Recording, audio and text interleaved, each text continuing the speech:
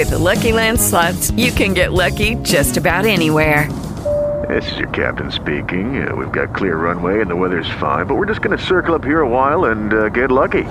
No, nothing like that. It's just these cash prizes add up quick. So I suggest you sit back, keep your tray table upright, and start getting lucky. Play for free at LuckyLandSlots.com. Are you feeling lucky? No purchase necessary. Void where prohibited by law. 18 plus terms and conditions apply. See website for details. Here we go. We have made it to game week, Oklahoma-Houston Sunday night, kicking off the season both for the Sooners and the Cougars. What we're more interested about is the Sooners. And look, Rich, before we jump into this game specifically, I feel like we need to talk about the depth chart. Really no big surprises for me on the offensive side of the ball outside of R.J. Proctor. And maybe for me, it's just a little bit of a prideful thing. I had R.J. Proctor listed as a starter. Now he's backup left guard to Marquise Hayes. Here's your offensive line starters: left tackle Eric Swinson, left guard Marquise Hayes. Of course, we knew Creed Humphrey was the starter at the center position. Right guard, you got Tyrese Robinson, and then right tackle Adrian Ely. Interesting to me, Rich, is that you got Eric Swinson, left tackle. He's a redshirt junior. Everybody else, you have the other four guys, redshirt sophomores. So Bill Bedenbaugh, I see what he's doing here with the youth movement. Apparently, he feels like these guys are ready. So Bill Bedenbaugh's given us no reason not to trust him in his time at Oklahoma. But how big of a surprise was it for you that R.J. Proctor is not listed amongst the starting five on the offensive line? Yeah, I was actually in the same boat that you're in the fact that here's a guy who's transferring in. He's got that year of eligibility remaining. And you think, not that anything is handed to these players, but you think a guy who's coming in with FBS level experience competing against such a young roster and the versatility that RJ Proctor has, it wasn't a guaranteed, but it was almost as if you would have to find a couple of different issues in order to keep RJ Proctor off of the field. I guess they made a case, and he's not listed as a starter. When I say off the field, I mean as a starter. But here we are, and he is not a starter on the roster. I did have one other thing, though, that kind of surprised me when it came to the offensive side of the ball. And I don't know if you caught this, if you looked at it, or you just didn't think much of it. First, we have the offensive line. Yeah, list of new names minus Creed Humphrey. But secondary to that was the battle at wide receiver. You have incoming freshmen who are extremely talented. You've got a crew of players who started to prove a little bit of their potential and make an impact on the field. Specifically, the guy that I'm looking at is Charleston Rambo, because I expected him to compete for the job, but nowhere did it ever cross my mind that on day one he would be listed as an or with two other guys. Whether they overtook him later in the season is a completely different story, but game one, I did not expect to see an or there. No, I don't think. I mean, the only receiver who doesn't have an or by his name is CeeDee Lamb. So, I mean, CeeDee Lamb is going to be on the field more than any other receiver. And that means these other guys it's going to be a rotation. I mean, and so I don't look at that as a negative at all. I mean, Charleston Rambo, we know how much talent this kid has. We know his potential. We know his speed. You saw him play in the Orange Bowl against Alabama, have a big second half. The fact that, you got Hollywood and Bridges, they're both super talented guys that have been on campus since spring. Look, to me, it's a bigger question mark. If you're looking at receivers, is that your starters at the Y are Grant Calcaterra or Lee Morris, and a guy like Austin Stogner is not listed there as an or. I mean, obviously these guys are going to play. They're going to go every bit 9 deep with receivers this season. It doesn't surprise me with Charleston Rambo. These guys, Hazelwood, Bridges, these guys have talent, and we've known that. We've known that through their recruitment period. We've known it because we saw them in the spring. They're going to play, and they're going to make plays. I would say I would say I'm not surprised. I'm just going to throw it at that. I'm not surprised. Okay. Because I think they're all going to play, and I think they're all going to play substantial amount. I think what you're going to see happen based on different personnel packages is that you might see 3 receivers come in, and then next play 3 receivers go out, 3 more come in. Again, based on what they're doing personnel, and you're going to see probably 5 receiver sets a lot of times. So, no, I'm not surprised at all. I guess the biggest surprise then for the entire depth chart for me comes in the fact that Lincoln Riley appeared not willing to commit to commenting or releasing a depth chart, and then we have this big production. So I know beyond the shadow of a doubt that Dana Holgerson's happy. The question is, did he respond? I haven't even looked this up. Did Dana Holgerson respond and finally release his depth chart as well? I can log into the old college press box and let you know the answer to that question. No, but here, Lincoln Riley said on Monday, and no, Houston has not released it too deep for this game just yet. Lincoln Riley did say on Monday that they had a lot of positions that they weren't certain at. By the way, I apologize for background noise. I'm still in New York City, which is still the city that never sleeps. I said last week on the podcast, is by far the noisiest, one of the top 2 noisiest cities I've ever been to in the world. But Lincoln Riley did say on Monday that he would rather wait and not put out something on Monday. He'd rather wait midweek and put something out midweek where they have a little more clarity. And that's what he said. And that's fine. I got no problem with it. I got no problem with Lincoln Riley doesn't release a depth chart, because you flip over to the defensive side of the ball here, and my goodness, you've got 10 out of the 11 positions. They're not settled at the 3 deep. 4 out of the 11 starting positions aren't settled yet. The only thing that's settled is you got Trey Brown and Jordan Parker. Trey Brown starting corner, Jordan Parker will be his backup. And then I got to throw this at you, because I was shocked that Parnell Motley being listed as a starter.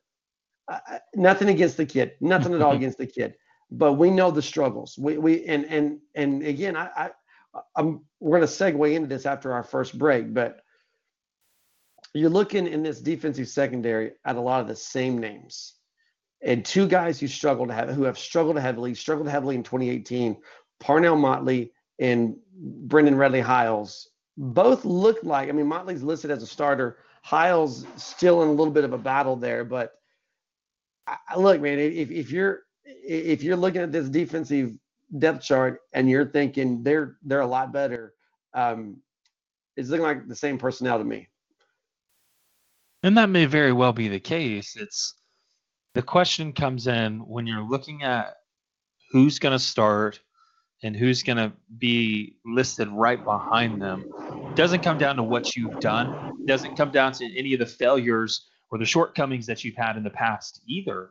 It was a complete clean slate, and it's how do you respond to a new voice in the locker room, a new voice guiding this defense? Do you respond well? Do you take direction?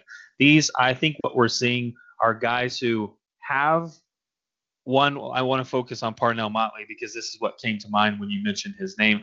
Guys who have a lot of potential and made some big plays, but at the same time aren't a polished product. There are still some improvements that can be made, and I think that's what this defense, instead of focusing on the stat line and how many turnovers they're going to get, which I know is being promoted heavily within the program itself, but it's about making steps forward each and every day. Who's done that the most? I think that's who we're seeing rise to the top. Will it be like that once conference play begins? I don't know, because anything can happen at this point in time. Just because something's down on paper.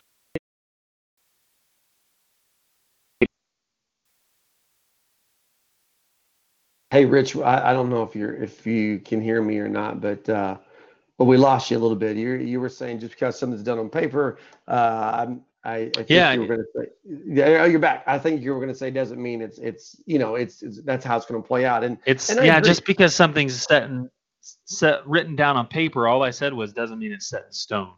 No, I agree. I agree 100% with that. And I even wrote today exactly some of the same things that you said. And it's great that we kind of think alike in that standpoint, because it's not, when you come in with a clean slate, that what Alex Grinch said, I don't care what you've done in good in the past, you've got to earn a spot on my team. And it shows that means also, I don't care what you've done that's been a negative in the past as far as what's happened on the field, you have a chance to earn a spot. And Parnell Motley has waded through that through the spring and now through fall camp and has earned that spot. So I'm all for giving him the chance. I'm just a little bit apprehensive and nervous about it, just to throw that out there and be honest with you. He's Rich. I'm Matt. You're listening Right, to but Sooner Nation. Oh, go ahead. I was going to no, say no, this no, you're segues good. after the break, but go ahead. Yeah, the thing I wanted to add to that was that's how I think a majority of the fan base feels towards the defense. We're hopeful, but we're apprehensive. We're reserved and handing out medals, if you will, at this point in time to a defense that has yet to prove themselves worthy of competing for a national title. No, I agree 100%. Yeah, 100%. We're on the same page here. Now I'm going to do the segue, okay? He's Rich. I'm Matt. You're listening to the Sioux Nation podcast, the online podcast for Heartland Sports. Heartland-sports.com is where you can find us on the web. Okay, Rich. Welcome back to the podcast. Look, man, when it comes to the defense itself, we'll segue right into that now. When it comes to this team, this defense, and what's going to happen on Sunday night, I 100% feel like the safe play here is to be prepared to be disappointed. Tell me why I'm wrong. For the defense, man, I don't know that you are wrong. Here's Here's what I'll say. Here's what I'll say. Okay, because when you look at the defensive depth chart, we're seeing a lot of surprises. We're seeing a lot of names. I'm looking specifically at a guy like Jalen Redmond, who sat out last year due to blood clots, is now back in, is holding down what appears to be a starting role, and is an impact type player that wasn't available last year. At the linebacker position, I think you've got a little bit more competition. Oklahoma, the difference is going to come up front. And so I'm specifically looking at, for me, Matt, you may completely disagree with that, but looking at some of these guys and who can be difference makers up front, especially when I'm looking at what Houston brings with a mobile quarterback, but also a guy who can throw on a consistent basis. You got some speedy defenders who have slimmed down, who have essentially worked on closing in or gaining speed so that you can catch up to a guy like Derek King. Needless to say, like I said, it's all going to start with Redmond, but I'm looking at Deshaun White, Ryan Jones at the linebacker position. You've got these Russians as well, Nick Bonato. I'm going to butcher that name. I know that, but he's a natural fit for that position. And a guy who has the speed, who has that natural instinct like he has, is going to thrive in that role. So I'm hoping some of these new faces, because of the competition, because of this open door opportunity and them seizing that moment, that we're going to see a better product. It's the reason to be hopeful, is there are still a lot of new faces, despite what you're seeing, old faces, and maybe some of the tendencies that have been attached to those names when it comes to instincts, when it comes to fundamentals, etc. But here's the thing, Rich. I can't take what you're saying and completely 100% disagree with it and say you're crazy. But what I can tell you is that I'm gonna throw a question out here, and you just tell me first thing that comes to mind. Okay, here's my question. When's the last time Oklahoma lost a football game and you can blame the loss on the offense? It's been a long time. Yeah, I mean I would have to go back. Well, there are some in between years, but I was going to say before Jason White. No, I mean 2009 was a bad offensive season because that was the year Sam Bradford and Jermaine Gresham got hurt. I'm thinking Bedlam 2011, where they just, Josh Heupel did like 63 pass plays just in the first half alone. But it's been a long time. It's been a long time since you can say, well, they haven't lost a lot of games. I saw a quote this week, and I think I put it in my 10 things to know about Oklahoma and Houston. This is an amazing stat. Oklahoma has, in the last 20 years, Oklahoma has won more Big 12 championships than it has lost home football games. That's crazy. It's a crazy stat. 12 Big 12 championships since the turn of the century, 10 home losses since the turn of the century. Crazy stat. That means that we're not Right. looking at a lot of losses here. But it's been a long time since you've said, well, the defense played well enough for us to win this game. Just the offense blew it. I mean, it's been a long Hey, time. Go ahead. I want to throw out. This is a complete random thought at this point in time, but you're talking about the Bob Stoops era. And I know that's bled over into now Lincoln Riley's tenure at the University of Oklahoma. But under Bob Stoops, a lot of people consider Bob Stoops a defensive coach, no? Yeah. Right. Yeah, So 100%. So my opinion and the way that I would work things, if I'm in Bob Stoops' mind, is you go and you get guys who can counterbalance you, who balance you out in your approach to the game. And you think about all the offensive coordinators that Mike Stoops had come through the University of Oklahoma and just how good they were and the impact they left not only in Norman, but across the college football landscape. And the defense kind of suffered because you weren't getting these new guys in there who could direct that. You didn't have any of these big names like you do on offense. The reverse, I think we're going to see that trend reverse itself, hopefully. Lincoln Riley being an offensive coach, one of the greatest offensive minds in the game currently at the collegiate level, bringing in some of these defensive guys a la Alex Grinch, who will balance him out in his approach to the game. And I'm hoping we're going to see a very similar impact to what Bob Stoops was able to do in his first 10 years on campus, but on the opposite side of the ball. Yeah. Well, and the thing about it is that Mike Stoops put together great defenses, and Brent Venables put together great defenses, and they coexisted really, really well for a long time. And then even when Mike left to go to Arizona and came back, they still coexisted okay together. But somewhere in there, something went wrong, and I don't know if it was complacency. I don't know if it was just, I don't know. Something went wrong in it. But there used to be big names on this defense, like you're talking about. There used to be those guys who came through. And if you look at Brent Venables, look what he's doing at Clemson. Right, but he's the only one I can think of. Well, I'm saying he's not having problems getting big time recruits to come to Clemson. And whenever the thing is, you get a guy like a Mark Mangino, you get a guy like a Mike Leach, you get a guy like a Josh Heupel. Josh Heupel stayed too long. Josh Heupel should have taken a job, and he didn't. And so you get guys that come in and they do good. Well, they're going to get the call to go somewhere else. Mike Stoops, I think he overstayed, and then I think once he left, he shouldn't have come back. That's just my take on it. I'm going to throw this out there because we're going to push another break here in just a few minutes. But here it is, man. The season's upon us. You and I have been at odds on this. I've said this first game against Houston, a much more difficult game than 2 weeks from now when they go to UCLA. You say UCLA, a much more difficult game than this game against Houston. I think Houston's going to put up numbers, Rich. I think this game is going to be a first half shootout. I think Oklahoma maybe can capitalize on some things late in the third quarter, into the fourth quarter, and pull away with a 14, 17-point win. I would not be shocked, not shocked at all, if Houston walks off the field Sunday night having put up 400 plus yards in Oklahoma's defense. Would not surprise me. In fact, I'm expecting it based off of what I've seen the last 2 years, because you look at this depth chart and it's the same guys.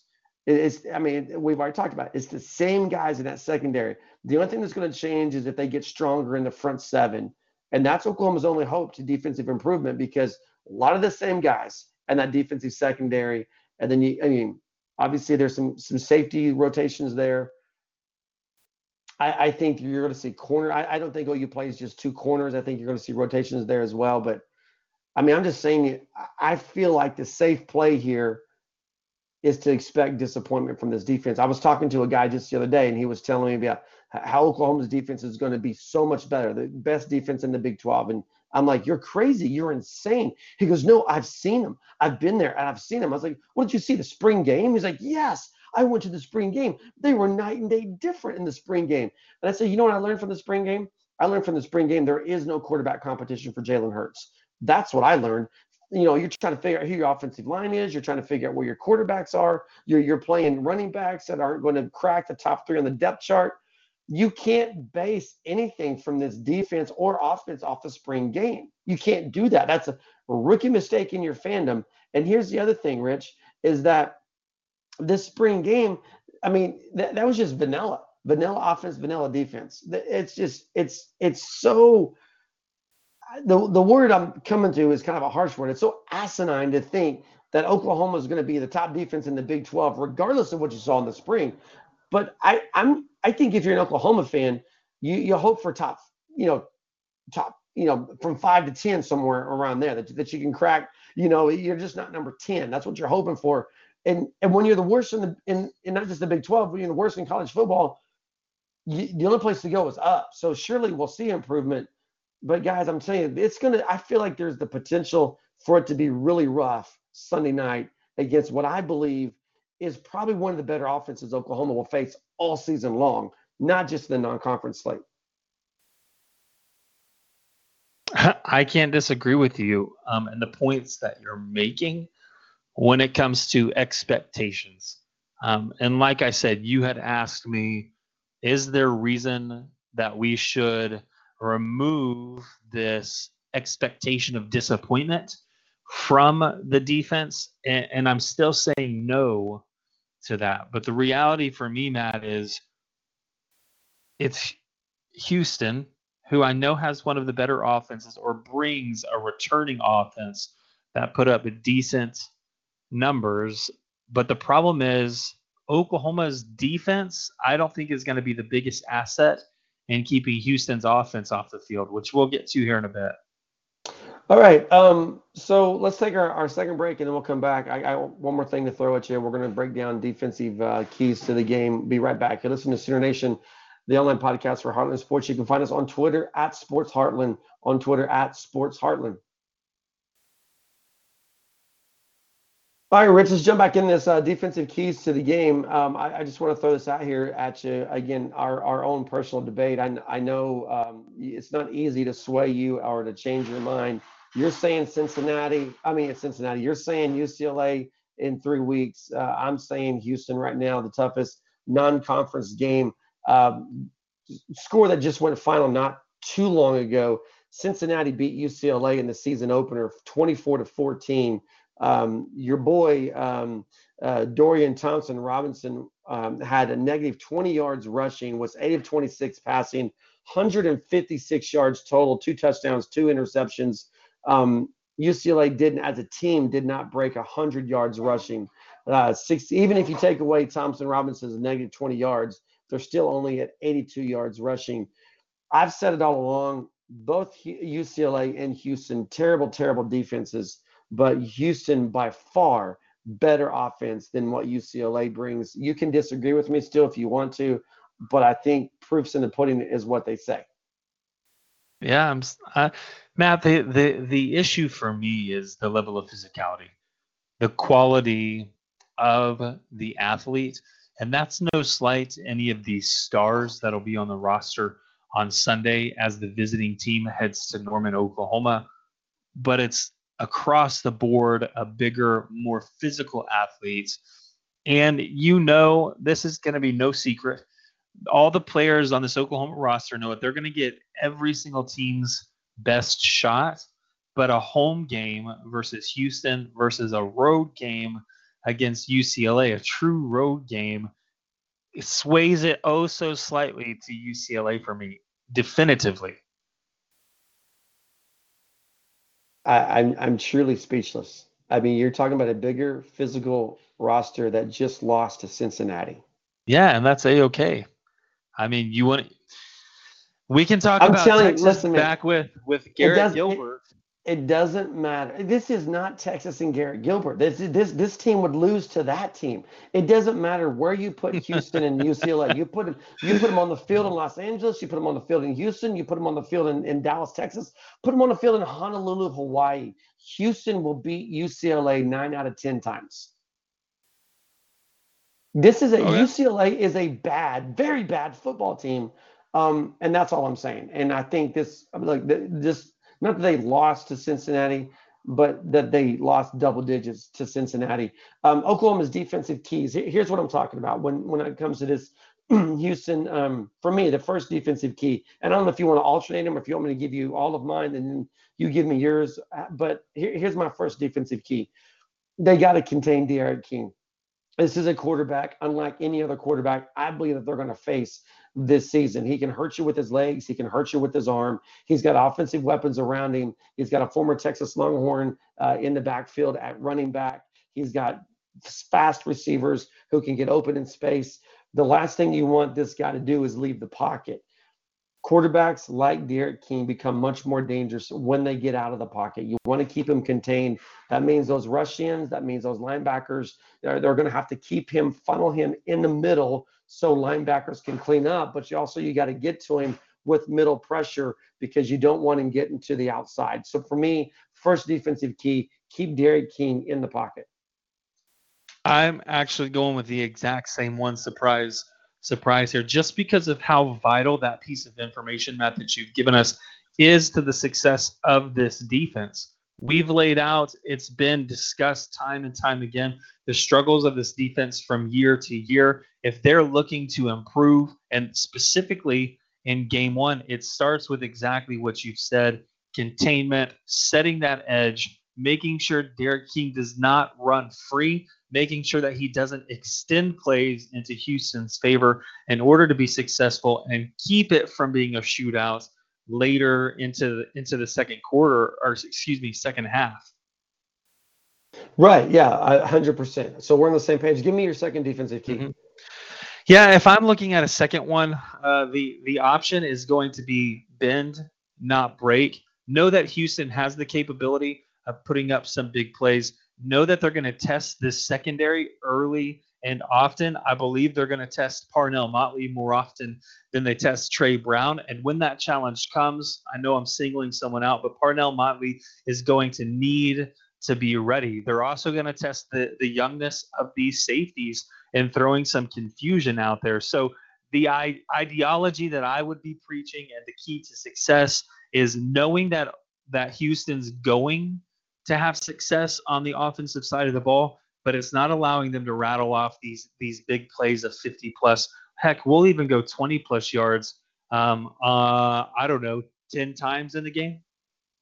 Well, you're 100% correct in that Houston is going to have big plays. This is too good of an offense not to. We talked about how good De'Aaron King is. His top 3 targets are back. Marquise Stevenson, 75 catches last year for 1,019 yards. He scored 9 touchdowns on his own. So they're going to have big plays. You can't stop the big plays. They're just too good. Oklahoma's not there yet defensively, which I think for me the second key is along those lines is that you gotta. There's airplanes flying over me. I apologize for the background noise. Good news is next week I'm back in Oklahoma, but you've got to you gotta cover, and you gotta cover for a long time. Oklahoma's going to have to make sure these guys are covered. Whether you do zone when you come over the top and underneath them, whether you try to man them up. I think they're probably going to zone and instead of trying to man up, just because the focus is going to be on takeaways. But you got to account for these receivers. You got to account for them. You can't let them get behind your zone. You can't let them, if one of the issues that Oklahoma has had, I believe, with its defensive secondary in the past is they've been so weak with the front seven that the guys in the secondary don't trust the front seven. There has to be trust there. They have to not have their head in the backfield. Their head has to be on those receivers. So for me, the second thing is not just to cover, but to cover for a long time, to be able to cover no longer than what you're typically supposed to. We've talked about going beyond that 4-second window in coverage. They're going to have to do it. They're going to have to do it. And that, to me, that's just that's going to be the key right there. if Oklahoma's secondary cannot maintain coverage of these three receivers, this game's going to be a little bit more uncomfortable than what it should be.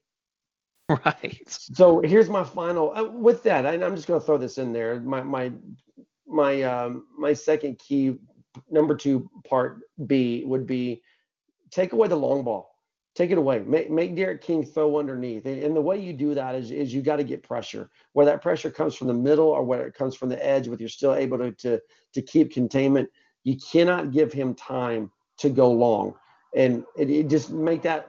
I mean, just take that away as an option, and make him throw short. And if you do that, then you begin to frustrate an offense, particularly in a high caliber, high potent offense. You begin to frustrate them.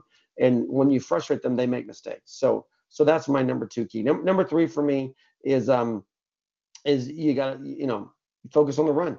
Kyle Porter, he is expected to take over as the top running back this year after transferring from Texas and setting out. But the guy if Kyle Porter is number 1, the guy behind him, Patrick Carr, ran for almost 900 yards on his own last season. So, as you're focusing on Derek King and as you're focusing on these receivers, don't lose sight of the fact that they've got pretty good running backs as well. I'm going to do a 2-part one then. Yeah, go ahead. If I can do it, you can do it. Since you've done it, I'm going for it. The third one for me, Matt, really came down to creating turnovers. I think that one of the best ways to keep the ball out of the hands of Derek King is to force those turnovers. If Oklahoma, as they're preaching, can get 2 turnovers a game, they've got a high chance of being successful in every single contest, regardless of who that opponent is. But it's getting those 2 turnovers that has been problematic for this Oklahoma defense. So putting a priority on creating turnovers and making it happen. But we go back to this bend, not break, because you have to take a calculated risk at that point in time. And then if I threw a part B in there, it would be once you get Houston in a 3rd and long situation to actually keep them from converting that. How many times did we see this Oklahoma defense? I guess this would be 2B for me. Yeah. How many times did we see this Oklahoma defense find themselves in a very successful position on 3rd down and completely fall apart, which sustained the drive for the opponent and completely wore out this defense? I saw it in more than a handful of times. So again, specifically against this Houston offense that can put up the numbers, you're going to want to maximize the number of stops you get, whether that comes via turnover or whether that comes on 3rd and long and actually keeping Houston from converting. Yeah, and I'm really glad you mentioned turnovers, and I agree with everything you said, but I'm glad you mentioned turnovers specifically because I was trying to figure out a way to work that in there. And let me just throw this out there before we switch to offense, is that the focus on turnovers does bother me, just from a fundamental standpoint. This team in this secondary was so fundamentally bad when it came to turning the ball over, when it came to covering people, that now if they're focused on turnovers, if they're focused on getting interceptions, I worry about fundamentals again, and it's just because of what I've seen. And now they have every right, every opportunity to prove me wrong Sunday night, and I hope they do. I hope Sunday night makes me, when we're on talking about this game post game, I hope I say, hey, this is fundamentally a better defensive team than what we saw the last 2 seasons. That's what I hope to say Sunday night. I don't know that I'm going to get to say that, but I hope to say that. Give me 2 guys that you're watching on defense, two players to watch defensively. Well, defense, I think the easiest name to throw out there is Jalen Redmond, simply because of the hype that has surrounded his name. The word coming out of camp is he does have this high motor and has the ability to impact the game almost immediately from the very first snap of the game. It'll be interesting to watch him. It'll be interesting to see how he affects the rest of this group, specifically up front, and talking about how large of a factor Neville Gallimore is within the trenches. So maybe those 2 guys can play off of each other, free each other up to cause havoc in the backfield, whether that's for running backs or whether that's for a quarterback like King that's coming to town on Sunday. The second guy that I'm going to be looking at, I'm going to be watching here, and this is more of a standpoint. I want to know who's going to win this battle and what option Alex Grinch actually goes with. It's at the nickelback position. You've mentioned Brendan Radley-Hiles, but Chance Sylvie is listed as that 4. He's a bigger guy, bigger frame, taller stature than what Bookie is when he steps onto the field. So it's going to be interesting to see how these two are utilized and in what situations. I'm giving you 3. So in what situations they will be utilized in, because I fully expect to see them both depending on what's happening. Right. And those are 2 guys that I absolutely would have mentioned.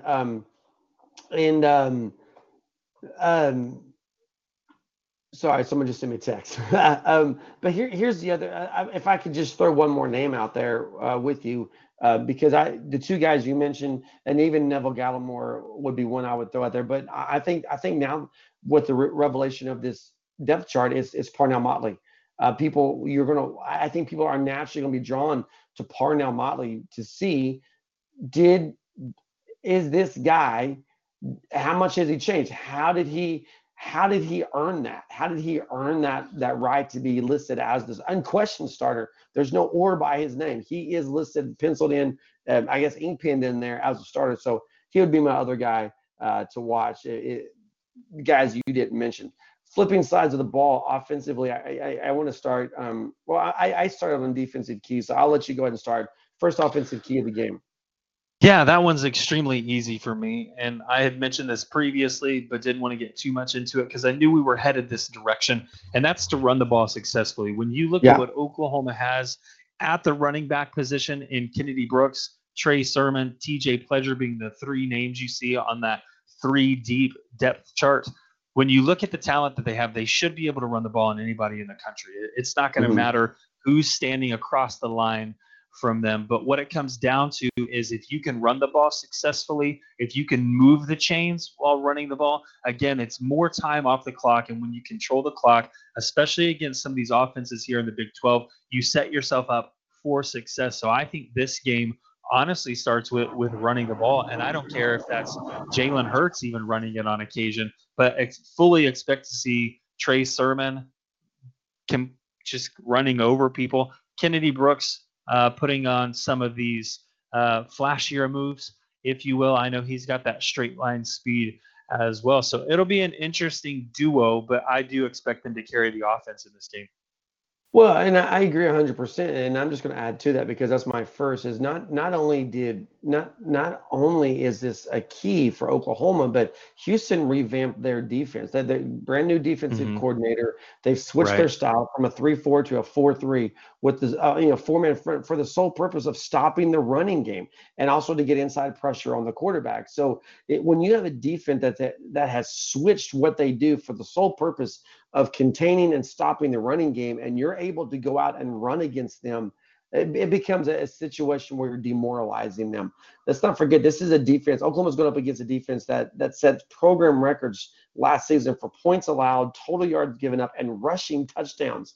Opponents scored 42 rushing touchdowns on this defense last season. And so much like what we've talked about with Oklahoma, same personnel, same guys, just new coaching. I say you go after them. You attack them right where they're trying to improve. You want to go to a 4-man front to stop the run? Well, here you go. Here's a heavy dose of the run. Here's a heavy dose of Trey Sermon. Here's a heavy dose of Kennedy Brooks or whoever they throw out there. So because of that, I say absolutely run the football. The second thing for me, cohesiveness along the offensive front. I mean, they've got your starting 5. Roll with that starting 5. I don't expect only 5 offensive linemen to play on Sunday night. I think Bill Bedenbaugh's going to throw out, somewhere around 8 or 9 offensive linemen when it's all said and done in this rotation. But find cohesiveness. If you put a guy in, and we'll just pick up R.J. Proctor because we started the show talking about him. If you put a guy in like R.J. Proctor and you find out that things are running a little bit smoother with R.J. Proctor in there, don't go back to somebody else just because they were penciled in as a starter. Find cohesiveness with this offensive line. They've got to settle on 5 guys before conference play starts. So you might as well get that going first thing on Sunday night. What's your second one? Yeah, for my second one, I am going to go with take a risk. every now and then. Oklahoma's no stranger to throwing the ball downfield. We have a quarterback who's taken over the reins in Jalen Hurts, who a lot of people are questioning his ability to throw. I would love for him to completely silence all the naysayers in this context as he steps onto the field in the Crimson and Cream for the very first time. I don't expect that to fully happen, but I do expect them to take some shots downfield, some risks that could pay off huge. Now, we don't have the likes of a Marquise Brown, but we're hoping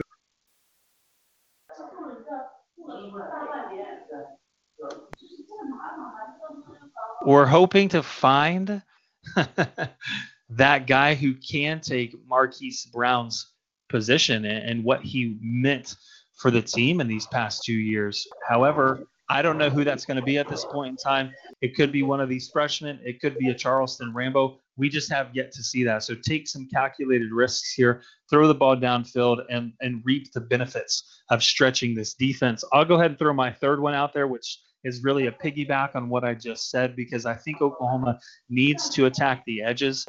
They definitely want to open some things up, get the chains moving, run that clock. It's all about controlling the clock for me. So by attacking the edges, opening things up for the running backs, opening up those running lanes. Specifically, I'm looking at the guard pool that Oklahoma is notorious for. When they start utilizing that and we get later in the game, it's going to be very beneficial to have these guys guessing where the ball is going, if it's going out wide or if it's coming up the middle.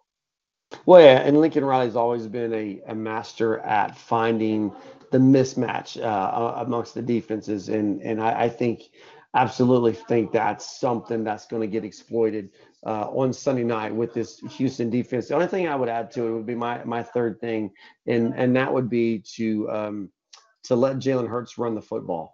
He's a guy that every bit has the ability to run the ball. He ran for almost 1,000 yards as a freshman at Alabama. And that, everybody talks about the power of the SEC defense. I think I said this. I've been saying it for over a month now. I think this is a big night for Jalen Hurts. I think between running the ball and throwing the ball, that this could be a 500-yard plus night for Jalen Hurts. I really believe that. That's not just blowing smoke out there. I don't think he plays a full game. I don't think anybody expects him to play a full game next week, but then he comes back to UCLA, which you believe is a potential loss for the Sooners. No. I think that he's going to have a potentially a 450 to 500 plus yard game against UCLA as well. So I think Jalen Hurts begins it's the only show in town Sunday night. Oklahoma, Houston, national television, ABC. People are going to be talking about this game. They're going to be talking about Jalen Hurts. This puts him even more on the national scale than what it had been with his transfer to Oklahoma. And then I think he goes out to the West Coast in 3 weeks and he does something very similar to UCLA. This is a big month. This month of September is a really, really big month with the way these games set up for Jalen Hurts. And I think Oklahoma runs him. I think they need to run him, and I think they will run him. And that just breaks down a defense in multiple ways. For the same reasons we talked about Derek King, we talk about it with Jalen Hurts. That's why you want to get him out there and get him mobile. So give me two players that you are two players you're going to watch an offense not named Jalen Hurts. Well, I'll tell you. Can I give you a position instead of an individual's name? Yeah, but you can't just say the wide receiver position. No. I'm not looking at that one. The wide receivers in general, but I mentioned it when we were looking at the depth chart here, and seeing the two freshmen as well as Charleston Rambo. Just seeing those guys compete in a live action situation is definitely going to be something to watch. And I don't care who steps in and fills that role. So I'll say Charleston Rambo up front, but I'm also curious to know what the freshmen are capable of. They're coming in as highly recruited or touted are the two words I wanted to use. They just got meshed together. But they're coming in as highly touted wide receivers. In fact, was it Cam Newton said that Hazelwood was the most dominant player he's ever seen? it'll be an interesting night if he goes out and he proves that time and time again. If I had to pick a second one though, Matt, this isn't a knock against Marquise Hayes, but I want to know why did he beat out a guy like RJ Proctor? You had me buying in 100% Yeah, to the Kool-Aid yeah. that you were selling on Proctor and the transfer coming in with that experience. So I Shows you wrote you should never articles saying, listen to oh, me. I know, right? We've got two of these positions sewn up. Instead, Hayes is starting in front of him. Just how dominant can this group of sophomores be? And by all means, we've seen guys who are at this same age group step in and be very successful. Orlando Brown is one of those that I'm thinking of, Right. amongst others. Yeah, that's great. That's a good lineup. Here's what I would add to it. I'm going to look at Grant Calcaterra because again, a lot of love, deservedly so, going to these young guys, these young receivers, and I'm going to throw Charleston Rambo in that mix. He's a young receiver. We did see him have the ability to go deep in the Orange Bowl, and you were talking about the need to take chances and go deep. We know how good CeeDee Lamb is. I mean, the guy, I don't know if there's a better NFL ready wide receiver in the Big 12 right now, better than CeeDee Lamb.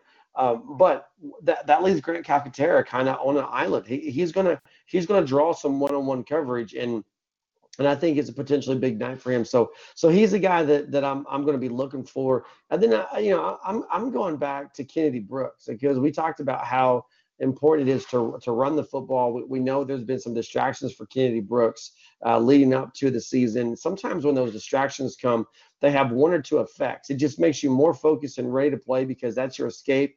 That's where you go and you get out all that anger and that aggression and you just go and you throw it out there and that's a potential for Kennedy Brooks. But the other potential is that the distractions, your mind's somewhere else. Your mind's not on the game, and so he's a guy I'm going to be looking at as well on my offensive guys to watch when it comes to this game on Sunday night.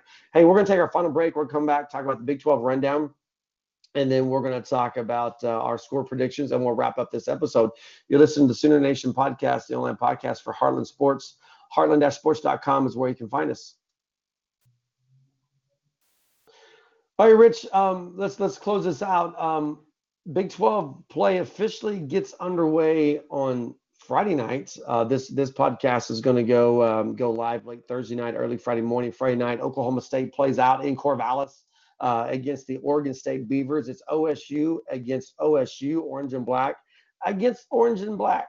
Let's talk through this real fast. Big 12 rundown. Let's start with that game. Who you got between Oklahoma State and Oregon State? And don't say OSU. I'm going to go with Oklahoma State in this one. And it's largely because someone knows something that I don't. And that shouldn't be a revelation for anyone. It's just me acknowledging it, maybe for the first time in my life. But when I look at Oklahoma State, in the top 25 rankings, they were one of the teams that was receiving votes. They've been able to put together teams that have been competitive regardless of the names that are on the roster, regardless of who is in those starting roles. And it's really this idea of how good of a coach Mike Gundy is and why it's so difficult to lure him away from Stillwater. He's got a pretty nice job there. Needless to say, I'm looking at that, and like I said, I'm saying someone knows something that I don't, and that's the only logical reason I can give for why I believe Oklahoma State will win that game. Someone knows something you don't, so that's why Oklahoma State's going to win. Yeah, I mean, like I said, they're getting Does votes that in the rankings. Oh, I see what you're saying. Okay. I guess I missed that part. Hey, Oklahoma State's a 14-point favorite. Do they cover the spread? Barely. I'm with you on that. It's going to be a 13-point game. Here's the thing. I'm with you. I think Oklahoma State comes away with the win here. There are question marks, that no one knows. Mike Gundy may not even know who's going to play quarterback, and I think it's going to be a two-quarterback system. I think it's what everyone's expecting. Are you able to get continuity with a two-quarterback system? Oregon State has a really, really good running back, and so I think they're going to try to. They've got a 6-year senior at quarterback. They've got a running back who was one of the top freshmen in the Pac-12 last year. Basically, the only highlight for the Oregon State offense last year. That's been a little bit too harsh, but this is not too harsh in that we're talking about how bad Houston's defense was last year and how bad Oklahoma's defense was last year. Oregon State's right there in the mix with them. So I think it's a game where we learn a little bit more about Oklahoma State. And if this game is in jeopardy in the fourth quarter, it's really time to start looking about how long of a season it could be in Stillwater for Mike Gundy. But I think they win it. I think they win it around the point spread. If you make me take one of the teams in the points, I think I might take Oregon State getting 2 touchdowns, but barely around. Like you said, 13 points. I think that sounds about right. Ames, Iowa, the best defense in the Big 12, is hosting Northern Iowa. Any reason to be worried about this if you're a Cyclones fan? I don't believe so. I think they've got this one sewn up. It's just a matter of making it official. And it's because Iowa State is one of those teams that's on the rise.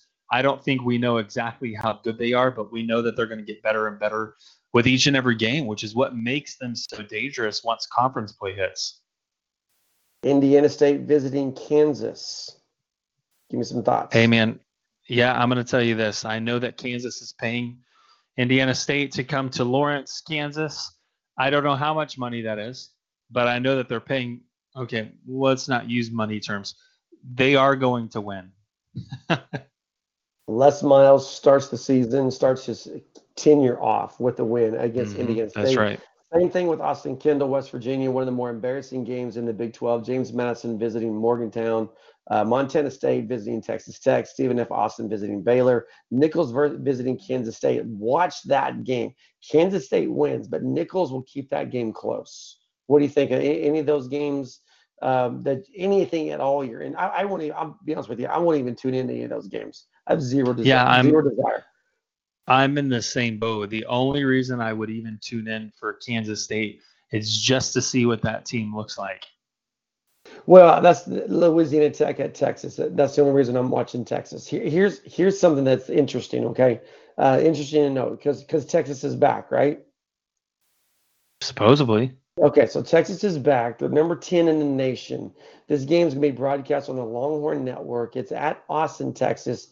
Guess how much tickets are going for this game? Man, I don't know. Just give me a ballpark. I wanted to say Texas is back. Texas is back. Yeah, all right, keep that in mind. I wanted to give you what's a typical ballpark figure for a ticket to a stadium, but I also know that that's the largest stadium in the Big 12, so they can't sell they're selling more tickets, but they can't get that same price, I feel like. I wanted to say 65. 65. Mm-hmm. Because I mean, when you're talking about Oklahoma and their non-conference schedules, North Dakota comes in, that's probably about what face value is going to be on that ticket. You're going to tell me they're 95? No. 110. I'm telling you can right now, we're recording this 11:14 Eastern time. October, August 29th. All right, roughly 48 hours before kickoff, you can get a ticket to this game for $8. That's not bad. So you get that on StubHub? Texas it's behind the pole, right? Texas is back, and people are lining up to buy tickets. So much so, they're going for $8. I'm sorry. I don't think we can podcast without me doing some sort of rant.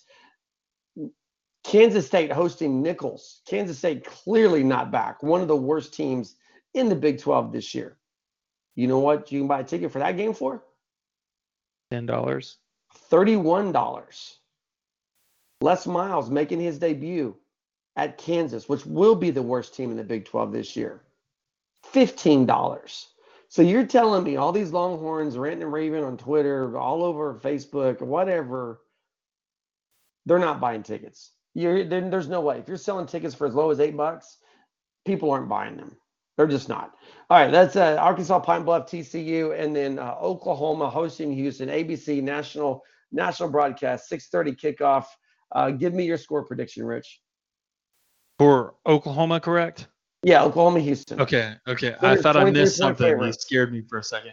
Yeah, I believe this is going to be a high-scoring affair. Oklahoma's still sorting some things out on defense. This offense that Houston's bringing is going to test that early and often, as we had mentioned. But Oklahoma's offense is just too high-powered to back down from a challenge. So what I'm looking at is Oklahoma scoring somewhere around 56 points, and I'm going to give this may surprise you just a little bit, but I'm going to give Houston some credit and say they're going 38. Yeah, you and I have Houston very, very close to one another. I'm one touchdown less than you are with Oklahoma, just because I think Oklahoma tries some ball control. I think they run the ball a lot to try to keep Houston's offense off the field. That's probably something we didn't talk about enough, but I've got 49-35. That means I would take Houston and the points. The Sooners are a 23-point favorite. It also means I would bet the over. The under is 79.5. So 49-35 for me, Oklahoma winning this game. We'll be back right after the game to kind of break it down and set some things up for week 2 for Oklahoma Sooners. But this has been the Sooner Nation podcast. Thanks for tuning in. We'd love to hear your thoughts. Hit us up on Twitter. Hit us up on Sports Heartland, the heartland.sports.com. And we'd like to know what you're thinking, where you agree, where you disagree. Thanks very much for listening in, and enjoy your weekend of college football. Boomer Sooner, everybody. Lucky Land Casino, asking people, what's the weirdest place you've gotten lucky? Lucky? In line at the deli, I guess? Aha, in my dentist's office. More than once, actually. Do I have to say? Yes, you do. In the car before my kids' PTA meeting. Really? Yes. Excuse me, what's the weirdest place you've gotten lucky? I never win and tell. Well, there you have it. You can get lucky anywhere, playing at LuckyLandSlots.com. Play for free right now. Are you feeling lucky? No purchase necessary. Void where prohibited by law. 18+. Terms and conditions apply. See website for details.